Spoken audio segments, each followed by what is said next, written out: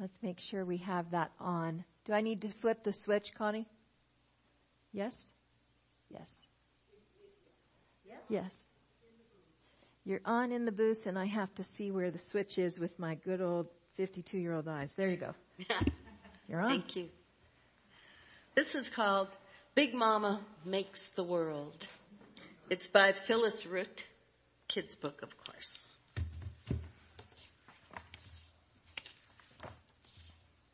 It's hard to show you the pictures from the mic, so you can look at it later. When Big Mama made the world, she didn't mess around. There was water everywhere, and Big Mama saw what needed to be done, all right. So she rolled up her sleeves and went to it. Wasn't easy either, with that little baby sitting on her hip. Didn't stop Big Mama, though. Not for a minute. Light, said Big Mama, and you better believe there was light. Dark, said Big Mama, and there was dark just as big as the light. You two got work to do, Big Mama said. Don't you be fooling around none. Then she looked at the light, and she looked at the dark, and she looked at that little baby, smiling and cooing. And Big Mama said, that's good. That's real good. And that's how the first day went by. So there's a part for you, and you'll know when it comes. Next day, Big Mama looked around. Can't tell my up from my down, said Big Mama. Better have some sky here. And there it was. One big sky wrapping over everything, soft and blue as a baby's blanket. Wasn't much else yet but water and light and dark and sky, all doing what Big Mama wanted them to do. And Big Mama, she was pleased, all right. And what'd she say? That's good. That's real good. That's how the second day went by. Next day, Big Mama looked around some more and she said, got me some light, got me some dark, but I still can't tell what time of day it is. How am I going to know when it's morning, evening, time to put the baby down for a nap? Big Mama, she wanted to know, all right. And anything Big Mama wants, Big Mama gets. That's just how it goes. Son, said Big Mama, you take care of this day business for me. Moon, said Big Mama, you take care of the night. Big Mama made the stars, too, just in case old Moon overslept sometime. Big Mama looked at the sun and the moon and the stars filling up her sky, just in time for the little baby's nap. And Big Mama nodded and she smiled and she said, that's good. That's real good. And that's how the third day went by. Next morning, Big Mama got up with the sun and she said, I need a place to put my feet down when they need putting down. She knew there'd be some foot putting down when that baby of hers got to growing more. Earth, said Big Mama, get over here. And it did. Oh, one big ball of mud it was. Nothing much to look at. Baby liked it all right, just the way it was. But Big Mama wasn't finished yet. Need some grass to wriggle my toes in, said Big Mama. Some big old shade trees for hanging a hammock. Papayas and oranges and boysenberries for eating on. That's how it was then, just like Big Mama said. Little baby sucking on a mango and grass and trees and fruit all over the place, like somebody tipped over a fruit stand. Big Mama, she looked at all that earth and she said, that's good. That's real good. And that's how the fourth day went by. Lots of folks would be plenty pleased. But Big Mama, she didn't quit a job till it's done and done right. Big Mama looked down at all that water and earth and trees and sky and sun, and moon and stars, and she said, awful quiet down there. Better have some whales and some birds and some fish. That's exactly what happened, all right. Pretty soon there was more whales and catfish and mockingbirds and crows than little baby could shake his stick at, which a little baby could do if that little baby had wanted to, since Big Mama had already made those trees full of sticks. Big Mama looked at all that action and she said, "That's good. That's real good." And that's how the 5th day went by. Big Mama was about ready to be done with it all. Making a world was a lot of work. What with the laundry piling up and the dishes needed doing, she figured she better finish things off with one big bang. "I need me some creepers and crawlers," said Big Mama. "Some runners and jumpers, some diggers and divers. Everybody else wants to get created. Here's your chance. Hedgehogs and night crawlers, raccoons and garter snakes, rabbits and polar bears." That's how Big Mama made them all. One big bang. But Big Mama still wasn't done. Oh no. "I'm lonely," said Big Mama. "Who's gonna sit on the front porch and swap stories with me? Not those creepers and crawlers, not those diggers and divers. They're good all right, but not one of them can tell a story like a plugged nickel. And this little baby can only say so far as goo goo gaga. I need some folks to keep me company." So Big Mama, she scooped up some of that leftover mud. And she pushed and she pulled and she poked and she pried. Next thing you know, there's folks everywhere. Big folks and little folks, fat folks and thin folks, all kinds of shades of folks. And every one of those folks had a story to swap with Big Mama. "That's good," said Big Mama. "That's real good." And that's how the 6th day went by, with Big Mama and all those folks sitting on the porch and gabbing while the sun went down. Big Mama was ready for a rest, all right. Ready to bundle up with that little baby of hers and that big blue blanket of the sky. But Big Mama had one more thing to do. She lined up all those folks and she said, "This is real nice what we got here, and you all better take some good care of it. I'm taking off a day to rest now, but I'll be keeping an eye on you." That's what Big Mama said, all right. And you'd better believe she meant it. Every once in a while, when she's burping the baby or making cookies or rocking that little baby to sleep, Big Mama looks down and says, "Better straighten up down there." And every so often, Big Mama looks down on this nice little world she made, and she nods, and she smiles, and she says, "That's good. That's real good."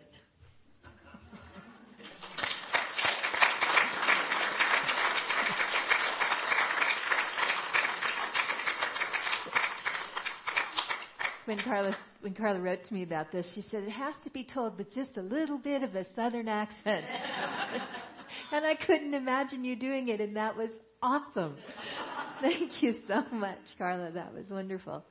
So I need a prop this morning that I forgot. And the only thing I can think of that'll work for that prop is a men's belt.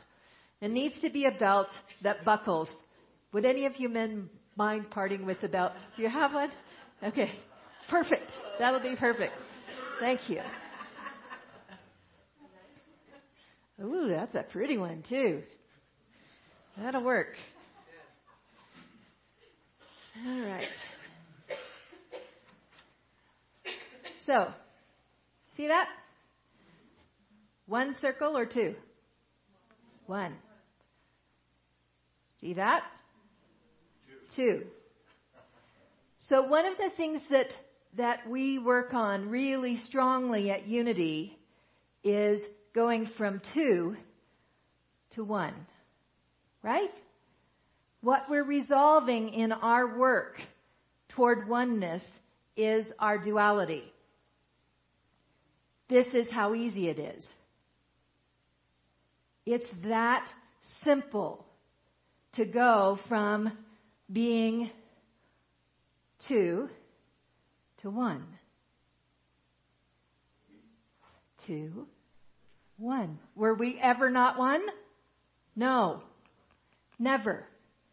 It's a slight fold in the universe when the divine goes from being one that we can easily perceive to two.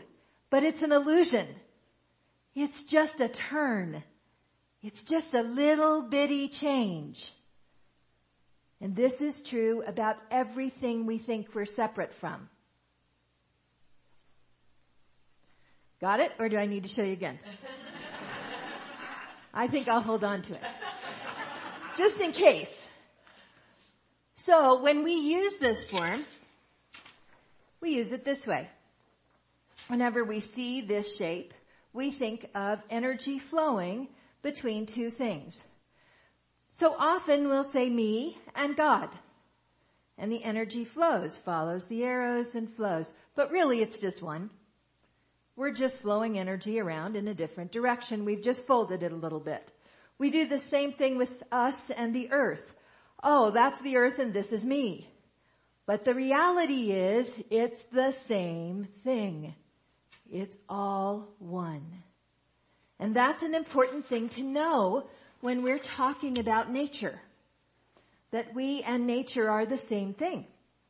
Last week I shared with you that Richard Louv in his book, Last Child in the Woods, says we're not people who have dominion over nature, nor are we the stewards of nature. We are nature. This is an important thing for us to consider.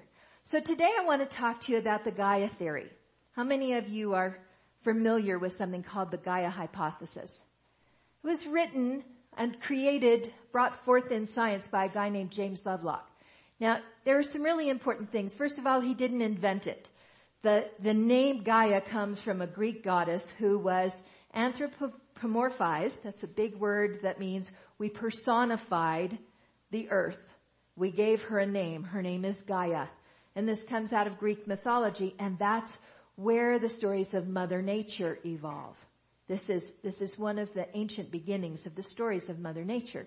And so in the late 1960s, James Lovelock wrote scientific hypotheses around something called the Gaia principle. And what he said was that the earth is a living being. Now, scientists guffawed and said, that's crazy, that's not true. You are taking an old Greek mythology, a story from old Greek mythology and making it into something it's not. You can't be a living thing unless you can reproduce. And the earth doesn't reproduce. And James said, well, mules don't reproduce either, and we think they're living. Did you know that mules don't reproduce? No, they don't. Mules are a combination of horses and donkeys, and they do not reproduce. It is possible through artificial insemination to get a female to bear a child, to bear a colt, I guess would be a colt. But they do not naturally reproduce, and we still think of them as living, don't we? So science kind of went, okay, well, we're not sure we believe it, we're not sure we don't. What Lovelock was saying was something very interesting. He was saying that the biosphere regulates itself, that microorganisms take care of important things for us, like how salty the ocean is. That it only takes about a 2% change in salt in the ocean for us to be done on the planet. But the salt in the ocean is regulated by microorganisms. The quality of the air is regulated by microorganisms. The earth and its ability to bring forth life is regulated by microorganisms, which makes it a self-regulating system.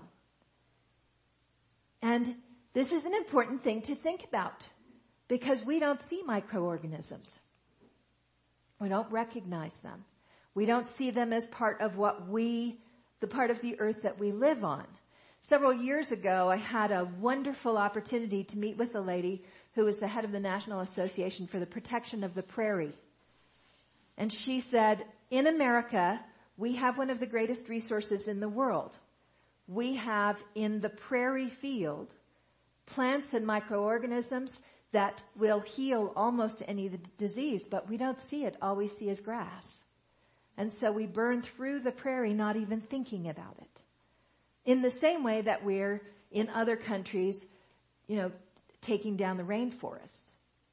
But we don't do a lot of publicizing of what goes on with the prairie. We don't recognize it for what it's worth to us, and we don't see what it does. We don't recognize that it's a natural filtration system for our water, that it stops erosion and captures water so that we have it, that it affects the cycle of how the water turns for us. All of that happens because we have prairies. And this is the kind of thing that Lovelock was saying. He was saying this system is designed to take care of itself. And then science said he was crazy. In 2007, the Geology Society of London gave him an award and said, you might actually know what you're talking about. What a great idea. This is really smart. What you're saying is really good. And then in about 2007, 2008, he put out a book and said, we're not going to live through the next century. We are not going to make it. Because climate change and the influence of humankind has caused so much damage that the natural biosphere can no longer regulate itself. And so, once again, science said, you're crazy. And last year, in 2012, he said, maybe I made a little mistake. We're not experiencing what I thought we would experience. Believe it or not, the earth really is continuing to regulate. We are seeing problems, but they're not happening as quickly. And maybe we still have time to do something. And he wrote in amazement that we had not destroyed ourselves. This had not happened. And there was no scientific explanation, which is the part I want to get to. Remember this? 2, 1. So, what happens when people start working on oneness? What happens is that we start to recognize that not only are we part of everything, but everything we do makes a difference, and everything we think and everything we feel makes a difference. And so all across the world, people have been working for the last 30 years, and longer than that, but very, very aggressively for the last 30 years to change the way they think. And this began with a process called the harmonic convergence and followed through with all kinds of ceremonies and activities and classes. But the Fillmores have been teaching it for over 100 years, haven't they? We are one and interconnected and interdependent and interreliant on everything. One with everything. And we can run our energy between this and that. And so, if we want to heal, we can focus our energy on one thing and heal it. And come back to the oneness. And then find something over here we want to focus on. And come back to the oneness. And this is all that happens when we apply healing energy to each other, or to the planet, or to the water, or to anything. We are taking our divine heart and pointing it in a direction. And then running our energy back and forth between that. And our energy is the energy of the divine, because that's all there is. There isn't anything else. What else could there possibly be? What could there be but God? You heard the creation story. You heard it from Genesis last week. There is creation. Nothing in that story is horrible. Big Mama didn't create anything yucky. She did create some mess, didn't she? Because mud is kind of messy. And life is kind of messy. It's not always all pretty and packaged up with big bows.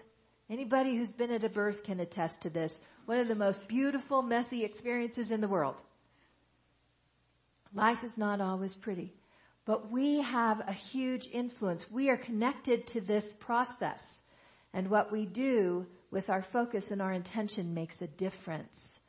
And so when somebody wants to tell us, oh, it's all over, humankind has pushed it past the tipping point, there's nothing else we can do, we have to remember who we are. We have to decide what we're going to take on as our belief. Do we believe that something has taken us away from the divine heart? That something has separated us from the one? Or is it just a fold in the universe? Is it just a perception that we're disconnected? We can fix it. We can fix it by changing how we think, which will change how we feel, which will change what we do.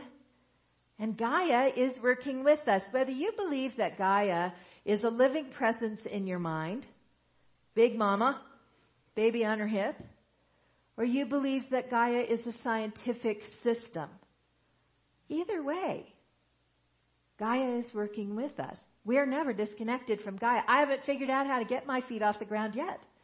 Even in a plane, I have to have my feet on something. So we are connected always in this process. And our divine heart is connected to the divine heart of God. And as we create, we change things. And it becomes very tempting, very, very tempting to spend our time worrying, really worrying and fretting over what is not happening. What happens with the energy of worry and fret? Is it separate? No. It's the energy we're applying. We're focusing that energy on whatever it is. So when we become two and we focus on something, we either get to focus on healing or we get to focus on harming. We get to focus the belief that this can be better and we can change this, or we get to focus the belief that it cannot. And whatever we decide is what will really happen.